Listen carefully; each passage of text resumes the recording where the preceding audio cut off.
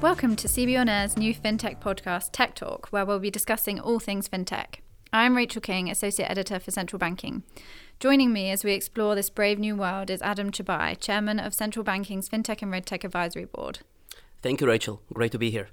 Over the coming months, we're going to come to you on a fortnightly basis to discuss trends, breakthroughs and projects that central banks face with regards to fintech. Because this is our first episode, we thought it'd be a good idea to set the scene and look over 2019 with a fine-tooth comb at some of the projects. So if we rewind back to January, one of the biggest things we saw was Google getting the go-ahead in Ireland to become a payment service provider. It was quite a big step because big tech has now become a big thing for central banks. Adam, I know you've been following the big tech trend quite closely. Absolutely.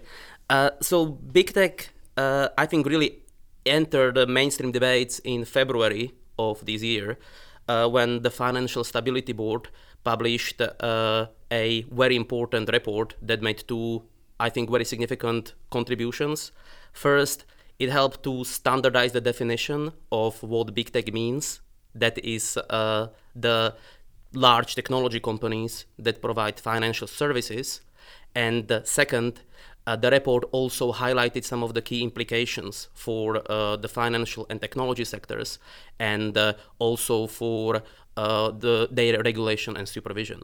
And I think this is the area where central bankers and regulators will have to work hard to find a solution, because traditional regulatory and supervisory frameworks focus on sectors or regulation of sectors rather than regulation of activities, and did not really take into consideration the possibility that financial services may be delivered by other entities than financial services providers. Yeah, I mean, you can't ask Google to have a minimum capital ratio so that if they become insolvent, they'll ensure the safety of the banking sector. So no, I think it's definitely going to be an issue that we follow closely into 2020. At the beginning of the year, we also had a flurry of central banks taking a stance on crypto assets, which has become an incredibly big issue for them. There's been a bit of disagreement about how we regulate them. We've got some central banks issuing a complete ban. We've got some looking to effectively regulate them as securities. And then we've got some just saying the general public can do what they want, but here's what we think about them. So we had the Dutch central bank calling for new AML laws, and the South African central bank has done the same. But I'm curious, Adam, which way you think this is going to go in the months ahead. Do you think that banning them is the correct stance, or should we look to kind of separate out these crypto assets into separate groups, like ones that behave like securities? I think that some sort of categorization of digital money in general is very important. And I think this is also the views of the majority of the global central banking community, because they clearly understand that digital money, in addition to representing a source of important, possibly even systemic risks, can also provide unprecedented opportunities for financial inclusion, and also in the areas of national and cross-border payment and settlements. So I believe that classification of digital money issued by private sector issuers is important and in a way inevitable. But I think that what central bankers will focus on increasingly is their own research of the central bank issued digital currencies. Based on the survey conducted by BIS, I think it's almost like 40 central banks across the world that are actively researching into this area. Yeah, I mean, in March, we had the Eastern Caribbean Central Bank announce their digital currency pilot. So they teamed up with a private sector firm called Bit to conduct a blockchain-based pilot within the Eastern Caribbean region. Now, they claim to be the first central bank to do this, but Uruguay and Cambodia actually beat them to the post with the pilots. Now, the ones so far have had not that much success among the general public, but I think in somewhere like the Caribbean, where they're heavily dollarized, having this instrument will help with trade and reduce transaction fees. So it'll be interesting to see whether their pilot actually has some positive results. But we've also got huge central banks like the PBOC looking to issue their digital currency. They've been quite secretive about their research, but they've announced that they are working on it. So it's going to be something that we look to in 2020. Absolutely. I think that the People's Bank of China's announcement that it is, quote, ready to launch at some point its digital currency represents a development that has potential to shape the digital money landscape on a global scale, and possibly also influence the international monetary system. What I think is particularly impressive about the PBOC's efforts is that they have been heavily investing into its own CBDC working group that was set back in 2014, and that apparently employs almost 1,000 experts in this field. So that's something that we should definitely continue focusing our attention to in the coming months and years. Yeah, I think it's been a growing trend that central banks are establishing specialized teams for this sort of thing. Because when fintech first kind of came to fruition, we had central banks just designating the odd person to investigate what this new kind of development was. And now we've got chief fintech officers, we've got working groups, we've got international cooperation going on. I mean, in November this year, the United Arab Emirates established a new fintech office in tandem with its new fintech roadmap. And then as recently as today, we've got the Banque de France saying they're going to reorganize their payment system directorate and rebrand it to allow it to investigate central bank digital currencies. So there's this huge effort to show that they're doing something. They don't want to be seen to be left behind because the private sector has gone full steam ahead. And I think the biggest development this year came in the summer when Facebook announced that it was launching its own crypto asset, kind of cryptocurrency thing, Libra. Mm-hmm. And it's not been met with that much respect from the central banking community. Well, that's completely understandable, isn't it? Because Facebook announcing its intention to launch its own stablecoin, represents a textbook example of a big tech delivering financial services on a global scale.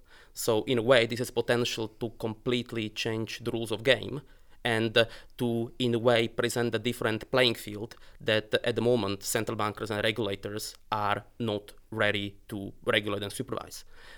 So yes, but at the same time, I think this can stimulate more activity on the side of the central banking community and motivate them to provide alternatives and possible solutions, and possibly even invest into the areas where cooperation with the big techs can provide some added value to the consumers, but also to the work of central banks as the guardians of the financial system.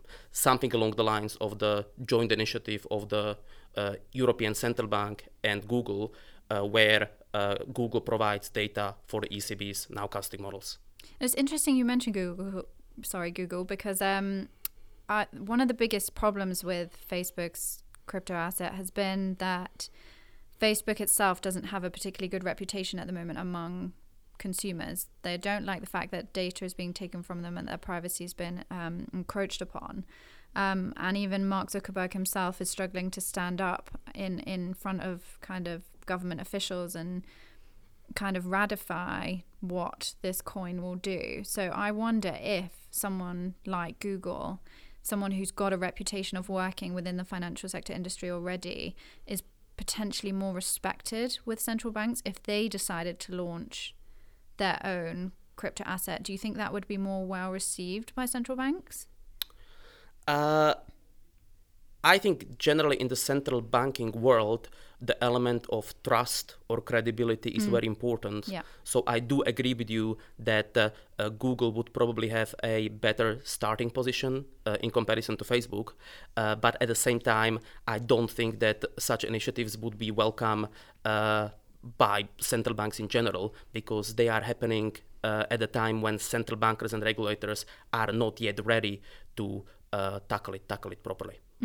I think you're right. I don't think we'll be seeing Google Coin anytime soon, but who knows? Another one of the bigger events this year was the Bank for International Settlements launched its Innovation Hub. So they announced this in March, and later on in the year they announced that Benoit Cœuré is going to head it up. And the new unit's going to undertake policy analysis and research that will look at how these new fintech innovations have increased data availability and how that can help central banks make more informed policy decisions. Now, the Swiss National Bank has partnered with them, and they're going to launch, I think it's another central bank digital currency project. That's right. And another one which looks at fast-moving payment networks, I think. And it's interesting to see that these central banks are partnering in such close coordination with an international body. It's kind of, you need the BIS there to act as a central cog. Yes, indeed. I mean, as we discussed earlier, fintech is a completely new area for central bankers, and it's also an area that cannot be dealt with through unilateral initiatives, and you need some sort of cross-sectoral and even cross-jurisdictional cooperation and coordination. And the international standard setters, like the BIS, like the FSB, I think have a key role in this regard. And personally, I really appreciate the initiative from the side of the Bank for International Settlements to set a series of these innovation hubs at each of the different continents. Agustin Carstens has recently mentioned they are soon planning to launch one also in the Americas, and I think this is something which the central bankers need to do, or central banks need to do, if they want to be able to proactively shape the focus and direction of innovation rather than react to either risks or opportunities that innovation brings to them. Now, we know this international cooperation works because in 2018, it was the year of the sandbox, effectively. Everyone launched a sandbox or an accelerator or an incubator. But what was missing was this cross-border effort, because it's all well and good having one country allowing these new tech firms to come in and work within a more relaxed regulatory environment. But then if they go to a neighboring country and their regulation is not the same, then they're going to go through the whole process again. So this year we saw the launch of the Global Sandbox. I think it was in April, and it's being overseen at the moment by the Financial Conduct Authority. And I think it's 35 regulators, correct me if I'm wrong, it may be more now, who've teamed up together to open this new sandbox, and 8 firms were accepted into the first cohort out of 44 applicants. So it was quite strict. They've cherry-picked the best ones. But I think this was a really good example of cross-border coordination on fintech, and it's something that I think we'll see more of. Absolutely. And I think that the sandboxes, especially the global sandbox, will have a special role to play in this regard, because in a sandbox, you can really nurture innovation from the level of its technological foundations, and you can in a way ensure that as innovation grows and as those individual startup companies expand, their innovation and the products they provide also comply with legal and regulatory requirements, not only on the national level but also on the level of international standards and norms. They're definitely a useful tool, and we've seen central banks actually alter their own approach to regulating these entities as a result. It doesn't just work for the fintechs, because the PBOC has announced that they're going to look to create a completely separate regulatory handbook, I guess, for fintechs, following the footsteps of Lithuania, who have kind of changed the way licensing works for fintechs. And as a result, they've emerged as quite a favorable spot in Europe for fintechs to start up and make a base for themselves. And we've seen this coordination between Lithuania and China and Asia more broadly. We've actually seen some of the biggest fintech payment providers. So we've got Alibaba, UnionPay, and I think it was WeChat Pay now being licensed in Europe, which is going to be a massive step for them. It opens a completely new arena for them. And from the perspective of Lithuania, I think this is a great opportunity. I mean, after all, Lithuania is a former Eastern Bloc country, and former Eastern Bloc countries are traditionally known not to be particularly advanced in the financial and technology sectors. But Lithuania, thanks to the proactive efforts of its central bank and also of its government in general, managed to really break this curse, so to say. What I think we can expect in the coming months is some effort tackling this openness of the Lithuanian jurisdiction also on the pan-European level. Because as you correctly said, Rachel, Lithuania became some sort of a gateway for the Chinese fintech companies into the European markets, and innovation on the area of fintech is increasingly identified as part of the critical infrastructures. And this is the area that especially the bigger Western European jurisdictions like Germany, but also the pan-European bodies like the European Commission and to some extent also the European Central Bank are actively tackling. I think one area that they definitely need to address is this cyber issue. So it's such a critical issue for central banks and the wider financial industry, and they have started to make advances. So we had the Bank of England and the ECB create these kind of penetration tests where you've got firms employed to hack financial systems to make sure they're up to scratch. But we've not yet seen that many central banks embark upon kind of bespoke stress tests for this sort of thing. Now, the Bank of England launched a pilot cyber stress test. I think it was earlier this year, but because it was a pilot, they've not released the results. But Singapore was not far behind, and the central bank there released, I think it's the first of any central bank to release their cyber stress test results. And genuinely, the firms came out pretty well. There didn't seem to be too much capital loss, but reputationally, some of the banks and especially the insurers struggled.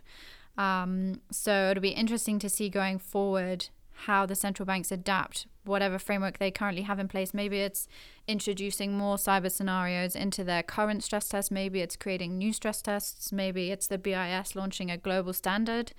But I think that's something that really needs to be worked on in the next 12 months. Indeed. And I think the step in the right direction is certainly that central banks are clearly acknowledging that fintech is interconnecting all the different types of risks, right? One of the reasons why they are tackling implications of cyber risks is a type of operational risk, is that it has implications for financial stability. And fintech really brings together various types of financial, operational, legal, even ethical risks, and these will need to be dealt with on the national level, but also on the cross jurisdictional level. And I agree that the initiatives like I think it's called TIBER of the European Union is certainly a good step ahead. Yeah, the MAS had the same debate going on because their initial test was on a micro level, so it was how each institution would fare against a cyber attack on its own systems and its own providers. It didn't look at how it would affect the wider financial system, but it said the next time around it plans to do a more macro-focused, systemic. What would happen if a cyber attack breached all 6 bank systems? How would the rest of the financial system work? So that's maybe a question for the economists to get involved in to see which one's more specific. I wouldn't say just for the economists, because if you approach, let's say, cyber risk or generally approach any risks which are driven by fintech, it's not just the job for the technical experts, but also the job for economists, as you suggested, but for lawyers increasingly. Yes, that's for example, we talked about digital money and regulation of crypto assets and stablecoins, which I think is completely defining the regulatory and supervisory landscape from the legal point of view. And the cyberspace is a very similar area in that regard. No, I think you're right. Maybe we're going to have cyber insurance going forward. Possibly, yes. So from our own perspective, central banking's been very busy in the realm of fintech this year. We had 2 global summits, our first European summit happening in London. And one of the biggest themes that came out was green tech. So we had a few regulators talking about how this advancement in technology has started to hurt the planet. So obviously we know crypto assets create a lot of waste in that regard. It takes a lot of power to mine a block. But obviously as we move away from more traditional systems, more high-tech systems are going to come into play, and we don't yet know how they're going to guzzle energy. So central banks are going to have to be cognizant of that and find a balance. But we've also seen central banks engage with firms that create products which focus on the sustainability of the financial system. So at the moment, this tends to be around investing and reserve management. So the FCA partnered with a platform earlier this year as part of its accelerator, which looks to incorporate ESG performance ratings and a blockchain prediction market. And we've also seen banks create platforms, I think it was Barclays actually, which aims to connect accelerators and fund managers to green products. Now, I think this is going to be huge going forward. Climate change seems to be everywhere. Indeed, and if you think fintech or green tech is the area where fintech, as one of the key disruptors of our times, meets the other key disruptor of our times, which is climate risk. And again, it's certainly a positive development that central bankers are or see that fintech can possibly help to make the financial system more sustainable and environmentally friendlier. And certainly the applications of the advanced technological solutions in the areas of, for example, RegTech and SupTech for ESG reporting and climate stress testing can bring an important value on the level of financial stability, but also this inevitably has implications for the work of the reserve management. And what I would also maybe emphasize very briefly is the contribution of the FCA that you mentioned focuses very closely on sustainable innovation on the level of its very technological foundations. Yeah. So to make sure that the energy consumption and the implications for the environment don't really outperform the benefits that the solutions may bring to the public. No, I mean, we're going to be launching a new climate risk report next year, and I'm hoping a central bank digital currency report in Q1 of next year, which hopefully we'll be able to go in more depth about this once we have some thoughts from our central bankers. But in September, we also had our second summit in Singapore, where we had our annual FinTech and RegTech awards, and we had some winners from the furthest points of the globe. We had winners from Brazil. HKMA were brought in as the overall central bank winner of the year. We had the Banque de France winning. So I think it was a very successful event, and one that I'm sure Adam is already looking forward to planning later in 2020. Very much. So in 2020, central banking will be following this issue incredibly closely. As I've mentioned, we've got reports coming up, and we've also got a number of events throughout the year which will be looking closely at these developments. And I'm very much looking forward to them. I would like to emphasize in particular the two summits that we are going to host in Brussels in March 2020 and already the third edition of the FinTech and RegTech Summit in Singapore, where we are going to, again, bring together central bankers with an active interest in FinTech, RegTech, and SupTech. And we will discuss some of these developments that we talked about today, but also the ones that will emerge in the coming months. So I want to thank you all for tuning in to our first Tech Talk podcast. Hopefully we haven't bored you too much. We will be back on air in January with our episode 2, which will look at predictions for 2020. At the moment, it looks like it'll be the year of big tech, but perhaps we'll even see a CBDC issuance, but we'll have to wait and see. Plenty to look forward to, Rachel.